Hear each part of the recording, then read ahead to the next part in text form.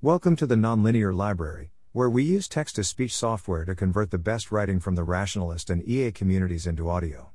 This is Larger Language Models May Disappoint You, or an eternally unfinished draft, published by nostalgebraist on November 26, 2021 on LessWrong. What this post is. The following is an incomplete draft, which I'm publishing now because I am unlikely to ever finish writing it. I no longer fully endorse all the claims in the post. In a few cases, I've added a note to say this explicitly. However, there are some arguments in the post that I still endorse, and which I have not seen made elsewhere. This post is the result of me having lots of opinions about LM scaling, at various times in 2021, which were difficult to write down briefly or independently of one another. This post, originally written in July 2021, is the closest I got to writing them all down in one place. Nost, November 26, 2021. Zero caveat. This post will definitely disappoint you. Or, anyway, it will definitely disappoint me. I know that even though I haven't written it yet. My drafts folder contains several long, abandoned attempts to write something like this post. I've written something like this post many times in my head. I just can't seem to get it right, though. The drafts always sprawl out of control. So, if I can't do it right, why not do it wrong? Here's the disorganized, incomplete, brain dump version of the better post I wish I were writing. Caveat lector. 1. Polarization. The topic of this post is large language models, LMs, like GPT-3. Specifically, what will happen as we make them larger and larger? By my lights, everyone else seems either too impressed scared by the concept of LM scaling, or not impressed scared enough. On LessWrong and related communities, I see lots of people worrying in earnest about whether the first superhuman AGI will be a GPT-like model. Both here and in the wider world, people often talk about GPT-3 like it's a far smarter being than it seems to me. On the other hand, the people who aren't scared often don't seem like they're even paying attention. Faced with a sudden leap in machine capabilities, they shrug. Faced with a simple recipe that can make those machines even better, with eerie physics like regularity, they still shrug. I wrote about the most infamous of these detractors here. Meanwhile, I'm here in the middle. What do I think? Something like the newer, i.e. large transformer, LMs really are a huge advance in NLP over the prior state of the art. The prior state of the art was really bad, though. Before the new LMs, neural nets simply couldn't do language the way they could do images, something I noted back in 2017. Most of the huge advance happened in the smallest of the new models, like BERT-Base and GPT-2-small. The effect of scaling up these models is mostly to denoise capabilities already evident in the small ones. It makes their strengths more robust and easier to access, but doesn't add fundamentally new strengths. The larger language models of the future will be highly impactful, but banal. They will probably allow us to fully automate all the routine linguistic tasks you could almost imagine automating with GPT-3. People will make wonderful new things using them. They won't be smart in any way that GPT-3 is not, or indeed, really in any way that GPT-2 was not. They will get better at abstract reasoning, in the sense that it will be easier to get them to spit out text that sounds like it is the product of abstract reasoning. As even GPT-2 does frequently. They will be weak at this relative to their other capabilities, as they are today, and little will come of it. They might end up as subsystems in an AGI one day.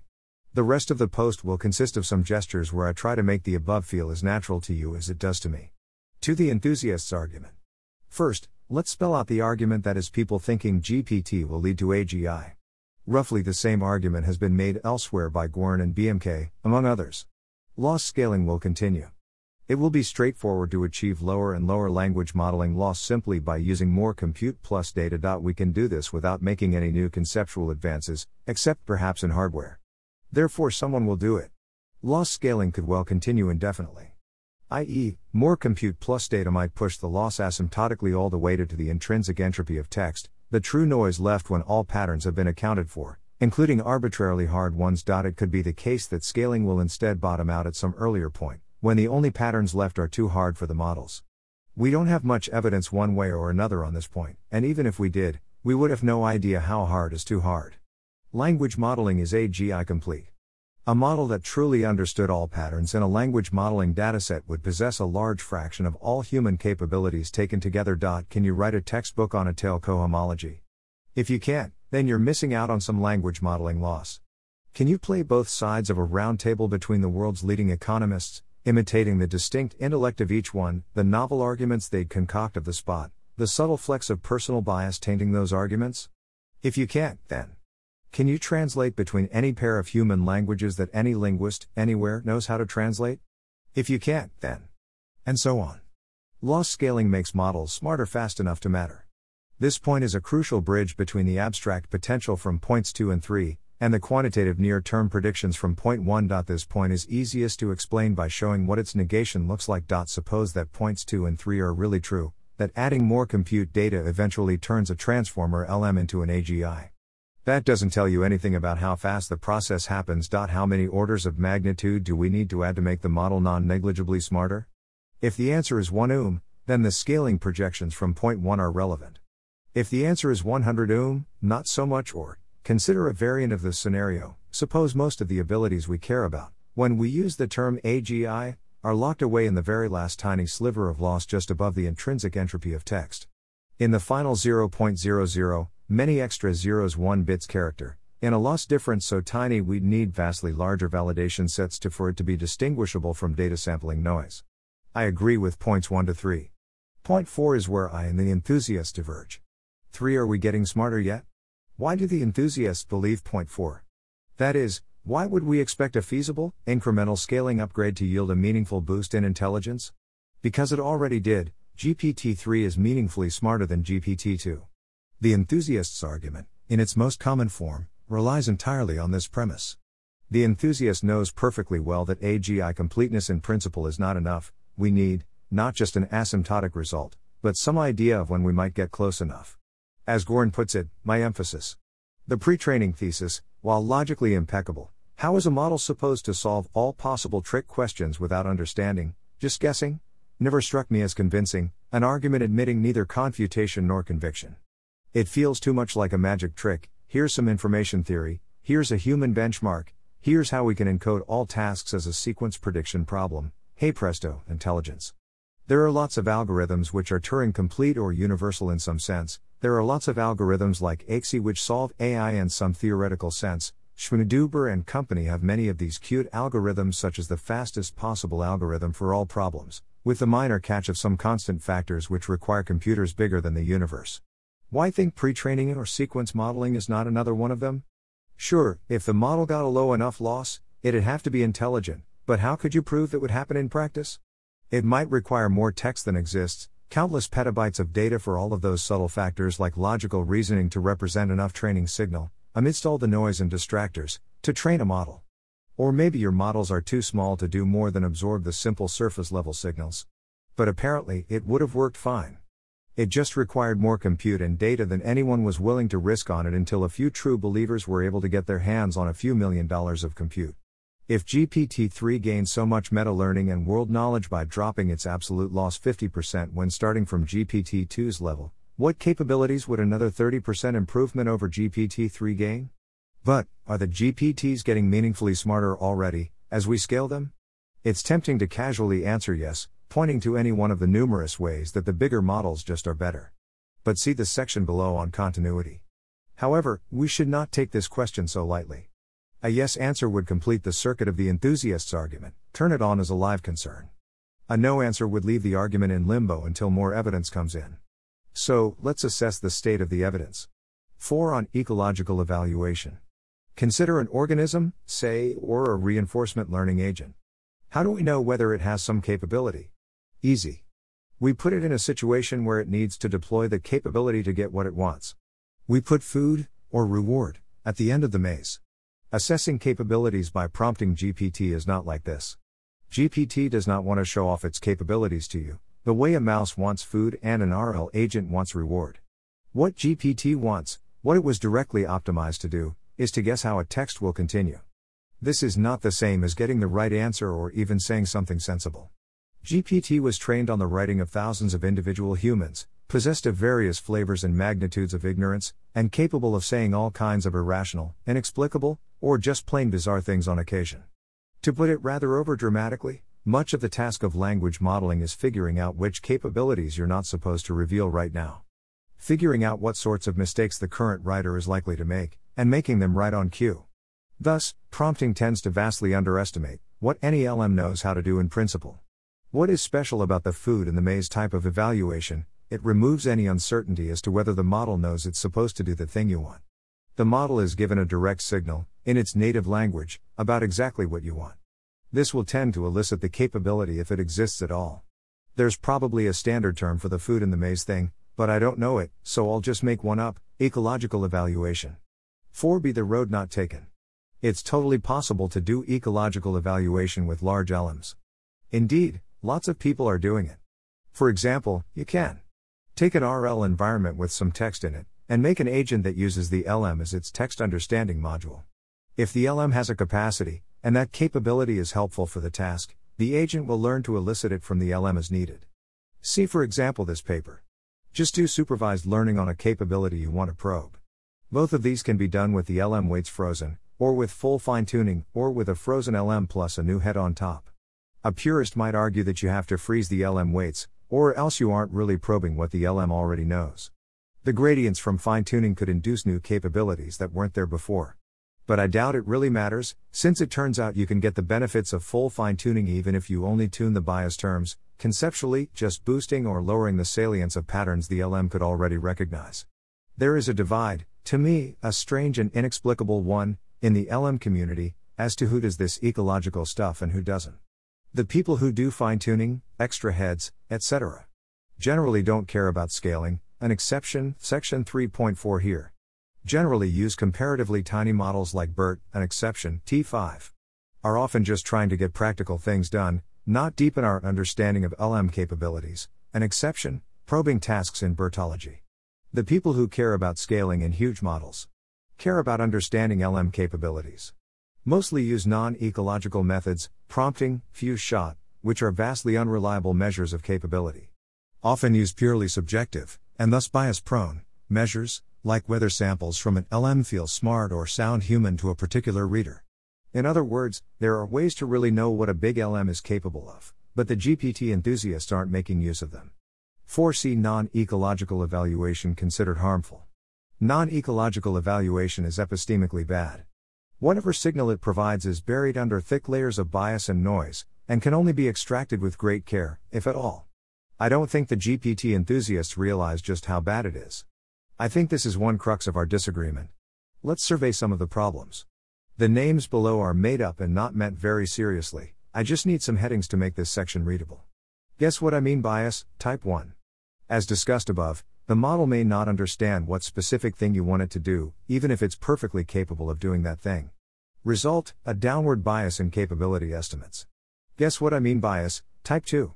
The observed signal mixes together two components. Can the model guess what you're trying to make it do? And can the model actually do that thing? But when people interpret such results, they tend to round them off to measures only of the latter. That is, when people see a bigger model do better on a few shot task, they tend to think, the model got better at the task, not the model got better at guessing which task I mean. But bigger models tend to get better at these two things simultaneously. The better results you get from bigger models reflect some mixture of true capability gains and better guessing of what the prompt writer was trying to measure. Result, an upward bias in capability scaling estimates. Prompt noise and humans in the loop. Guessing what you mean is extremely sensitive to fine details of the prompt, even with huge models. This is why prompt programming is a thing. Thus, if you just pick the first reasonable seeming prompt that comes into your head, you'll get a horribly noisy measure of the LM's true abilities. Maybe a slightly different prompt would elicit far better performance. As you'd expect, the GPT-3 paper, which took the first reasonable seeming prompt that comes into your head approach, ended up using severely suboptimal prompts for some tasks, like WIC. If possible, you want less noisy estimates. So you do prompt programming. You try a bunch of different things. Even picking one reasonable seeming prompt requires some human linguistic knowledge to tell you what seems reasonable.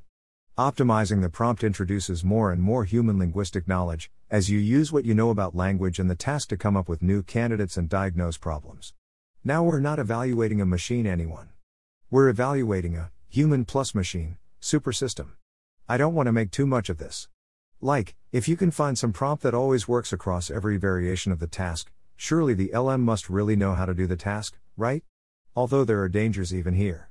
Are you doing the same amount of prompt optimization with bigger models as with smaller ones? What performance might be coaxed out of GPT-2-124M if you gave it as much attention as you're giving GPT-3? Probably not much, I agree, but if you haven't tried, That's a source of bias. The issue I'm raising here is not that big LMs can't be smart without humans in the loop. I'm sure they can. The issue is that, with a human involved, we can't see clearly which parts would be easy for a machine alone, and hence which parts get us straightforwardly closer to AGI. For example, in an ecological setting, with no human, only a machine, say an RL agent with an LM subsystem, would the machine need to do its own prompt programming? How much worse would it be at this than you are? The part that operates the LM from the outside knows nothing about language, that's what the LM is there for. What algorithms would work for this? Or maybe that wouldn't be necessary. Maybe the right information is there in the LM's inner activations, even when it's fed a bad prompt. Maybe the problem with bad prompts is only that they don't propagate this interior info into the output in a legible way. I don't know. No one does. Addendum November 26, 2021, Prompt P tuning sheds some light on this question, cf. next addendum. 4D. Just how much does prompting suck? But how much does all that really matter? Are we really missing out on non-trivial knowledge here? 2 case studies. Case study, BERT in the maze. The GPT-3 paper measured model capabilities with few-shot prompting, i.e. filling up a long prompt with solved task examples and letting the model fill in the final unsolved one. Typically they use 10 to 100 examples. They compared GPT-3 against strong previous models on the same tasks. These reference models used fine-tuning, generally with many more than 100 examples, but the gap here is not always very big. On some benchmarks of great academic interest, even the fine-tuned models only get to see a few hundred examples. Some of the reference models were carefully designed by researchers for one specific task. Let's ignore those. In most cases, the paper also compared against a BERT baseline, literally just a vanilla transformer, like GPT-3, hooked up to the task with vanilla fine-tuning. Fine-tuning BERT is literally so routine that a machine can do the entire process for you, even on a totally novel dataset. How well did GPT-3 do? On most tasks, about as well as a fine-tuned BERT large, which is a transformer 500 times smaller than GPT-3. These are not new feats of intelligence emerging at GPT-3's vast scale. Apparently they're already there inside models several orders of magnitude smaller. They're not hard to see, once you put food at the end of the maze, and give the model a reason to show off its smarts. Once again, GPT-3 saw fewer examples than the reference models, but often not by much, and anyway you can make BERT do just fine with only 10 to 100 examples if you try hard and believe in yourself. So, if even cute little BERT large is capable of all this, then what on earth is GPT-3 really capable of? Either GPT-3 is far smarter than the few-shot results can possibly convey. Or it isn't, which would be a dramatic failure of scaling, with those 499 extra copies of BERT's neural infrastructure hardly adding any intelligence. No one knows, and no amount of prompting can tell you. As I wrote last summer, I called GPT-3 a disappointing paper, which is not the same thing as calling the model disappointing. The feeling is more like how I'd feel if they found a super-intelligent alien and chose only to communicate its abilities by noting that, when the alien is blackout drunk and playing 8 simultaneous games of chess while also taking an IQ test, it then has an IQ of about 100. Addendum November 26, 2021. No one knows here was wrong. The P-tuning paper, from March 2021, described an ecological evaluation method for GPTs that make them competitive with similarly sized BERTs on superglue. I think I had heard of prompt tuning when I wrote this, but I had not read that paper and didn't appreciate how powerful this family of methods is. I'm not currently aware of any P-tuning-like results with very large models like GPT-3. And addendum. Case study, no one knows what few-shot results even mean. There's an excellent blog post by Moore called Language Models Are Zero-Shot Interpreters. Go read it, if you haven't yet. I'll summarize parts of it below, but I'll probably get it a bit wrong. As stated above, the GPT-3 paper prompted the model with solved task examples. In fact, they compared 3 variants of this. 0 shot, no examples. 1 shot, a single example. Few shot, many, 10 to 100, examples. Most of the time, more shots were better. And the bigger the LM, the more it benefited from extra shots. It is not immediately obvious what to make of this. The GPT-3 paper takes care to be technically 100% agnostic about the underlying mechanism, if you read it carefully, including the fine print, i.e. footnotes and appendices. At the same time, in its choice of words, it gestures suggestively in exciting directions that a casual reader is likely to take at face value. For example, the paper makes extensive use of the term meta-learning. Read casually, it seems to be saying that LMs as big as GPT-3 have a novel capability: they can learn new tasks on the fly, without fine-tuning. But what the paper means by meta-learning is probably not what you mean by meta-learning. The paper's own definition is provided in a footnote. It is, admirably, precise, non-standard, and almost tautologous. In short, meta-learning is any mechanism that makes more shots work better. These terms, meta-learning and 0-1/few-shot nost, are intended to remain agnostic on the question of whether the model learns new tasks from scratch at inference time or simply recognizes patterns seen during training. This is an important issue which we discuss later in the paper, but meta-learning is intended to encompass both possibilities, and simply describes the inner-outer loop structure. The same passage is quoted by Moir in Language Models Are Zero-Shot Interpreters, who goes on to say, the later discussion is not very extensive, mostly just acknowledging the ambiguity inherent to few-shot. This is the uncertainty that I will investigate in this blog post, expanding on the results published in Prompt Programming for Large Language Models, beyond the few-shot paradigm. My purpose is also to challenge the ontology introduced by language models are few-shot learners. Although the authors are careful to remain agnostic as to the mechanism of few-shot meta-learning, what we have found by probing the mechanism suggests that an alternative framework which emphasizes the means by which a task is communicated may be more salient in some contexts. What does more mean? The post goes on to describe a number of experiments, whose results suggest that what matters is not the number of task examples, shots, but how well the prompt specifies the desired task. Failures of 0 and 1 shot are often failures to guess what I mean on the basis of a legitimately ambiguous prompt. The value of additional shots may only lie in their value as a proxy for clarity in task communication. Once you have written a sufficiently clear 1 shot, or even 0 shot, prompt, the model does not do any better with additional examples. The task has already been communicated. In some cases, 1 shot is actually worse than 0 shot, because it adds a new kind of ambiguity. We notice that sometimes the model would respond to 1-shot prompts as if the semantic content of the example translation was relevant to the new translation.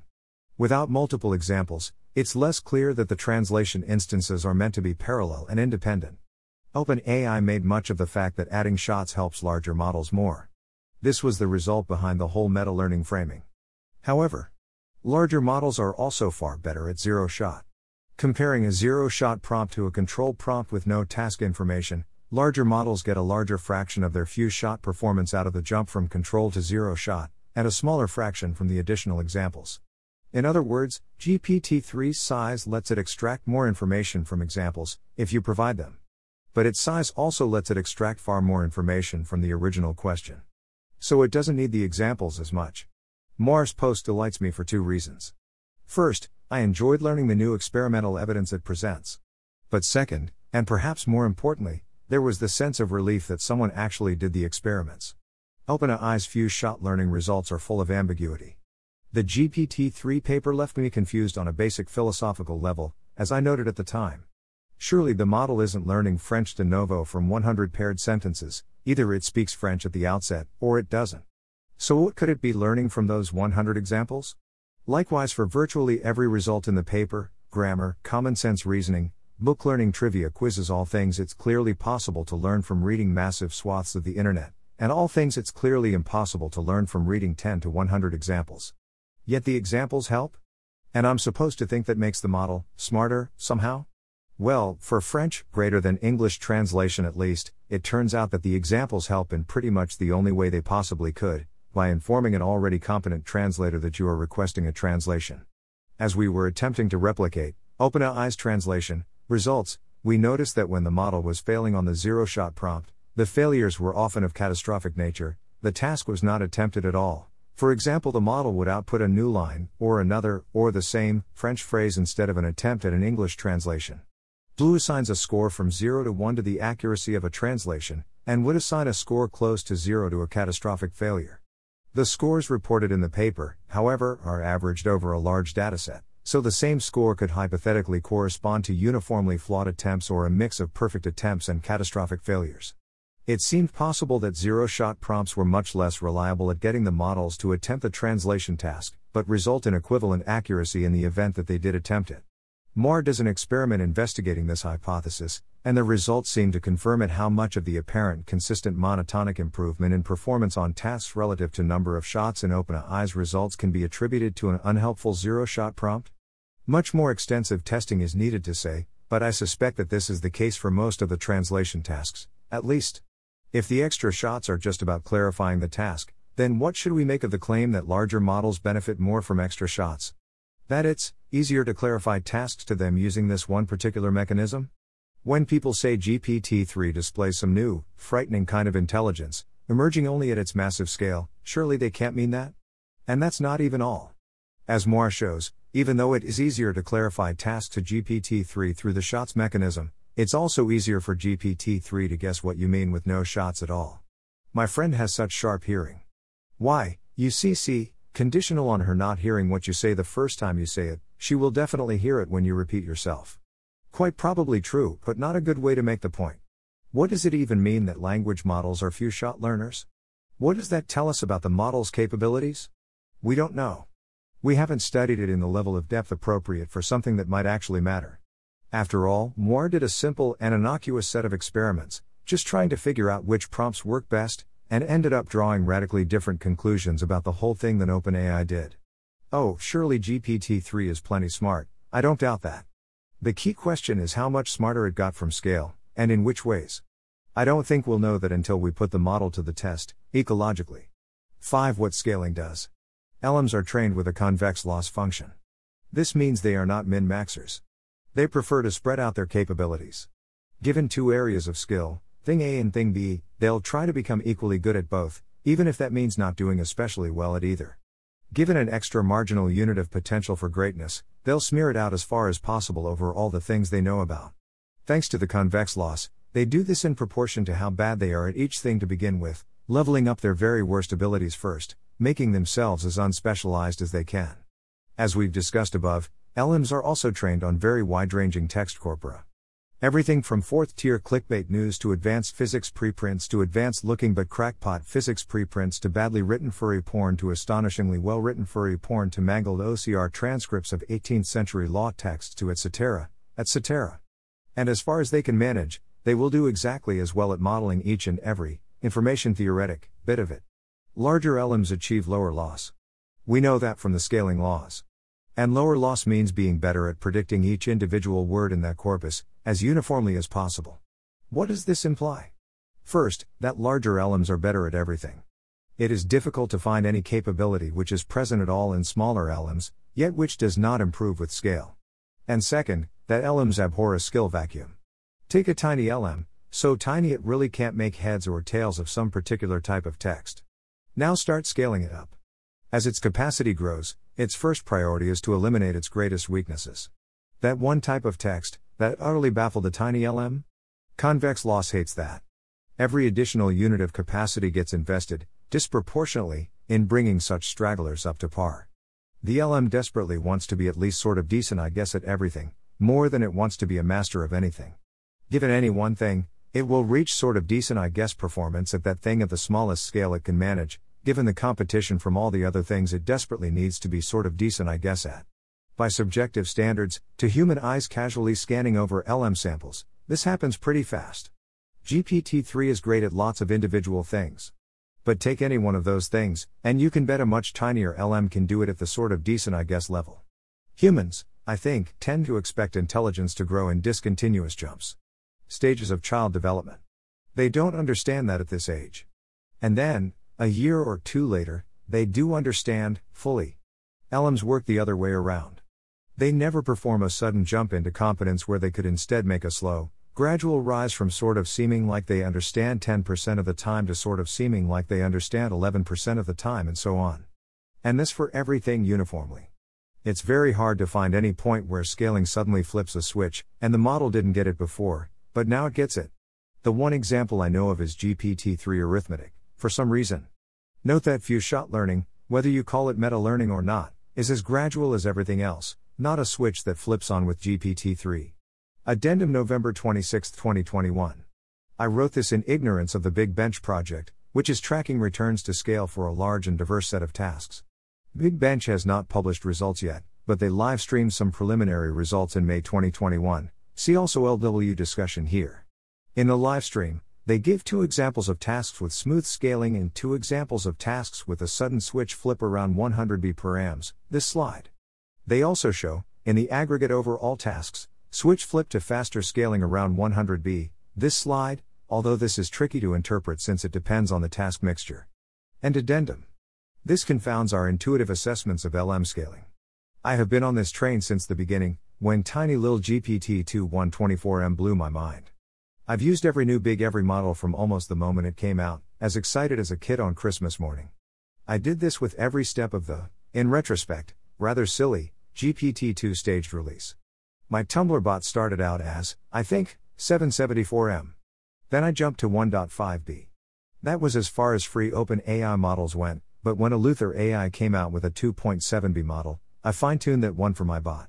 I was willing to endure the absolute horrors of mesh TensorFlow, don't ask, to get that 2.7B model up and running. Then, when Eleuther AI made a 6.1B model, I got my bot using it in under a week. I feel a kind of double vision, seeing these scale-ups happen in real time. The bigger models are better, at everything at once. Each increment of scale is barely perceptible, but once you've crossed enough of a scale gap, you feel it. When I go back and sample from 124M again, I feel deprived. It just isn't as good. And yet, 124M blew my mind the first time I saw it. And no bigger LM, not even GPT-3, has come close to that experience. Even Lil 124M is sort of decent, I guess, at so many things. It gets all the basics that older LMs missed, a true grasp of the regularity of syntax, the nuances of style, and at least the way meaning sounds if not meaning itself. 124M makes lots of little blunders, littered all over the place. Your probability of running into one increases as you read a sample, token by token. You can glide along almost thinking a human wrote this, but soon enough, you'll hit a point where the model gives away the whole game. Not just something weird, humans can be weird, but something alien, inherently unfitted to the context, something no one ever would write, even to be weird on purpose. The bigger models? They smooth out all the trivial failings. They unwrinkle the creases.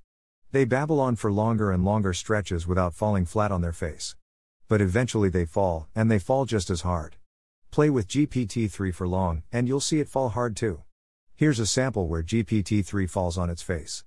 It starts out as a near verbatim regurgitation of a Wikipedia article on the 6th Harry Potter film. It's factually perfect up until the plot summary, which immediately goes off the rails into metafiction. Following a Harry Potter fan's dream that Harry's late headmaster Albus Dumbledore is alive, and in a critical condition at the Ministry of Magic, Harry Potter and his friends Ron Weasley and Hermione Granger decide to rescue him, as the school year comes to a close. This sort of fan-fictional plot summary proceeds with barely even an internal kind of coherence, as the tone veers from tense, dark drama to inappropriate anticlimax. The two engage in a fierce duel in which Snape calls on his master to save him. Harry is unaffected by the curse due to his ability to cast a shield charm. He manages to shield himself and fight back, and in his distraction, Snape accidentally breaks his neck and dies. Dumbledore explicitly dies, yet is somehow alive later on. Lucius disarms Dumbledore, and an enraged Bellatrix kills him. Harry wakes up to find Dumbledore, Sirius, and Remus in the hospital wing, as well as his friends and the rest of the school, and he realizes that he is safe.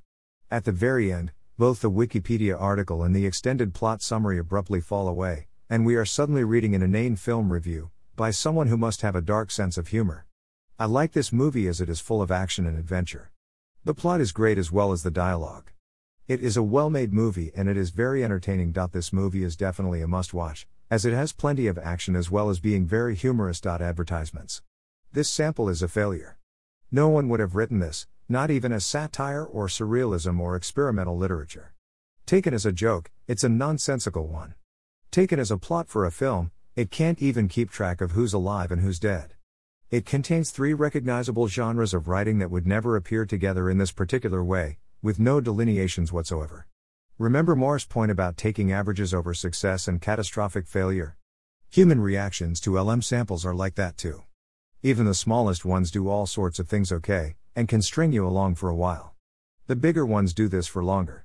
The average consists of stringing people along, and then failing. When you see a statistic like humans could distinguish LM samples from human written text in 52% of cases, this doesn't mean people are squinting at every single text like Blade Runner characters, scrutinizing it for the subtle, nearly invisible tells of cold, whirring machinery. It means most of the texts look like generic news stories, and then occasionally you get one where Dumbledore dies, and is alive in the hospital, and I like this movie as it is full of action and adventure. When we get GPT-4, Dumbledore will die and be reborn a little less often, but mark my works, it'll happen. Subjectively, LM scaling converges pointwise but not uniformly. The bigger models string you along for longer stretches, and then they fall, and they fall exactly as hard. Like the jumps in a Fourier series, striving to fit a square wave and never succeeding, not at infinite scale. 5b. What curation ratios miss? Bigger models write better samples, by our subjective lights. Is that possible to quantify? There's a simple way to do this, proposed by Gwern and recently expanded upon by Moir.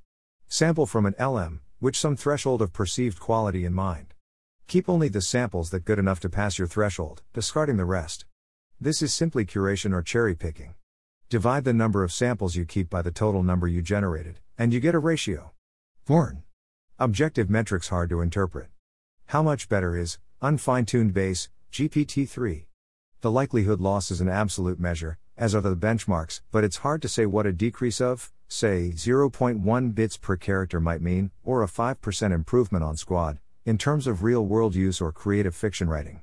It feels like a large improvement, definitely a larger improvement than going from GPT-2 345M to GPT-2 1.5B, or GPT-2 1.5B to GPT-3 12B, but how much? Screening gains? 1 to 100, 1 to 5, or 20 times better? For fiction, I treat it as a curation problem. How many samples do I have to read to get one worth showing off? With GPT-2 117M poetry, I'd typically read through a few hundred samples to get a good one, with worthwhile improvements coming from 345M 774M 1.5B. By 1.5B, I'd say that for the crowdsourcing experiment, I read through 50 to 100 poems to select one. But for GPT-3, once the prompt is dialed in, the ratio appears to have dropped to closer to 1 to 5, maybe even as low as 1 to 3. I would have to read GPT-2 outputs for months and probably surreptitiously edit samples together to get a dataset of samples like this page. I completely understand why you would want to compute this metric. But it doesn't capture everything about subjective quality. Suppose I take a math test.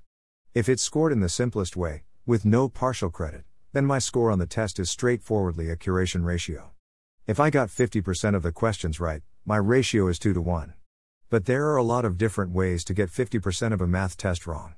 I could remember the techniques needed, solve a 50% subset of the questions, and be totally stumped by the other 50%, or be capable of doing all the problems, but fail to use it 50% of the time, perhaps due to getting distracted or tired later in the test, or be capable of doing all the problems, but fail to use it 50% of the time in a completely random fashion no one can predict or explain, or be capable of doing all the problems, but also be sensitive to question phrasing in a complex and illegible way, so that I flub some questions that say solve for X where I could have gotten them if they had said find X, or ignore the nominal purpose of a math test, demonstrate what you know, and instead set myself the task of role-playing a self-consistent student character of initially unspecified skill, so that after making one stray mistake, the correct thing to do is now to make the same mistake everywhere, just like my character would, or number 1 and number 2 are the kinds of mistakes we expect humans to make.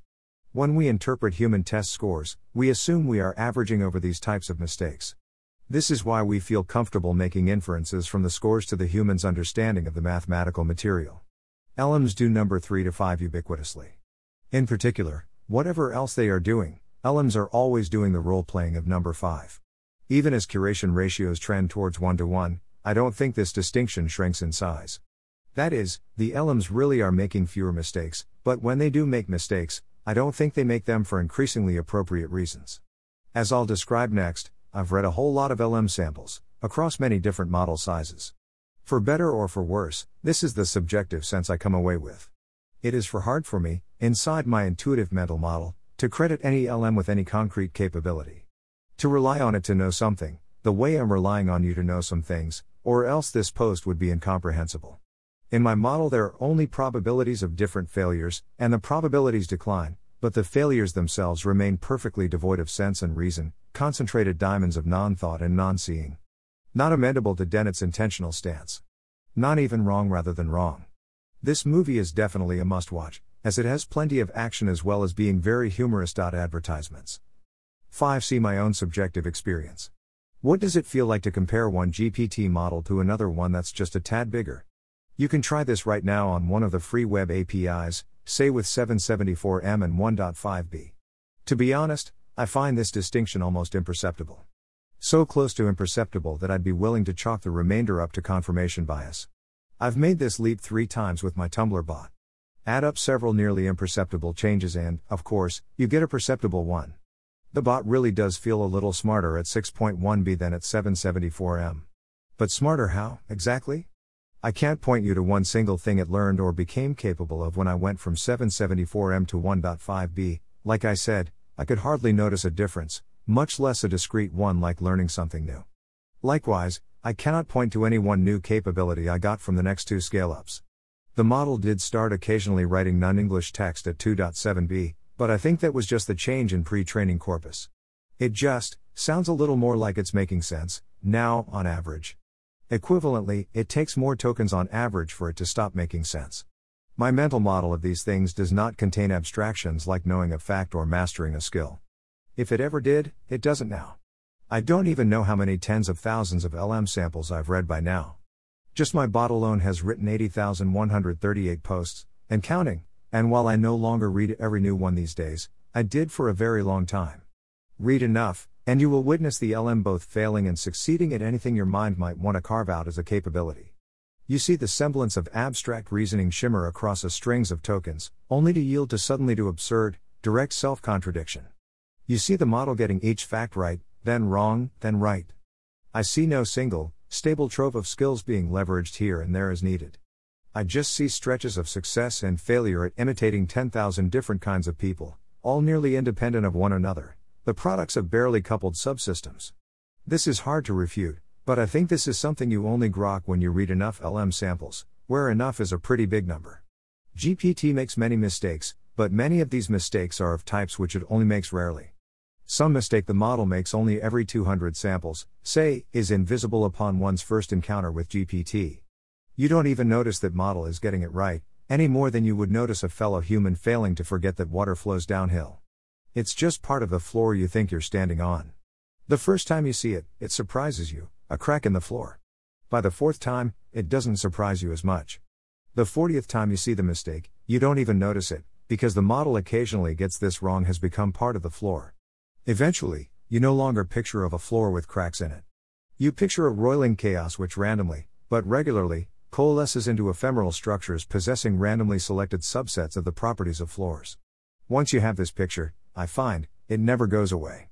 That bad Harry Potter sample was exceptional. I did have to dig through plenty of unobjectionable stuff to find it, or stuff that was merely wrong in some more limited way, factually, tonally.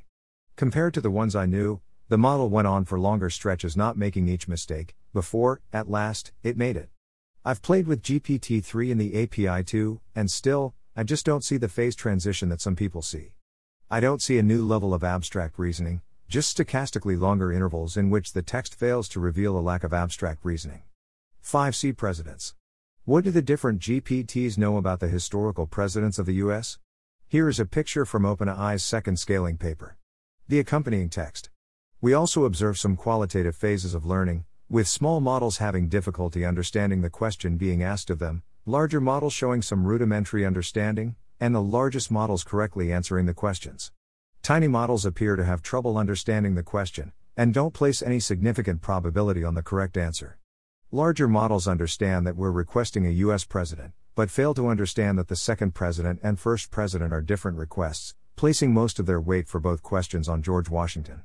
Only larger models understand both aspects of the questions, answering both correctly. Is this information about what the different models know about the presidents? The inset text in the picture seems to say so. 100M parameter models think every president is George Washington. 3B parameter models understand ordering or presidents. Like many offhand statements about big LMs, this one made me feel kind of offended on behalf of smaller ones. I've seen sub-1B models converse about all kinds of more niche topics with factual accuracy far above chance. Do we really need 3B parameters for something as basic as ordering of presidents? So I looked into it a bit. I wrote a different prompt, not in OpenAI's Q&A format. I expect my results don't generalize well across prompts, as LM knowledge is always mysteriously sensitive to details of context. My prompt looks like. And so on, ending with Trump. I feed the entire thing into the model once, and read off its predictions for the first token in each new president's name. In terms of shots, the problem is 0 shot for the first president, 1 shot for the second, 2 shot for the third, etc. Here are the probabilities you get from the different GPT-2 models. What if we look at the rank of the right answer, whether it's the model's first guess, rank 0, or its runner-up, rank 1, etc. This lens reveals knowledge in the smaller models that's invisible if you look only at top 1 guesses or probabilities. These models correctly assign low probabilities to all answers. They're not great at this task, and they know it, but press them for a top 10 list, and you'll often find the right answer in it. And here's the 4 models from the OpenAI API. November 26, 2021, unfinished. I don't remember what the rest of this section was going to be about.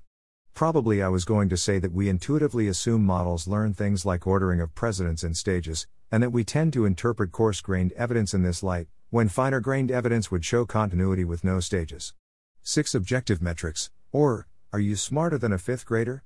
November 26, 2021, never started writing this section. It and the next section were intended to call into question the sense that we have evidence showing GPT-3 is smarter than GPT-2, by reviewing this evidence. This section was about changes in numeric metrics.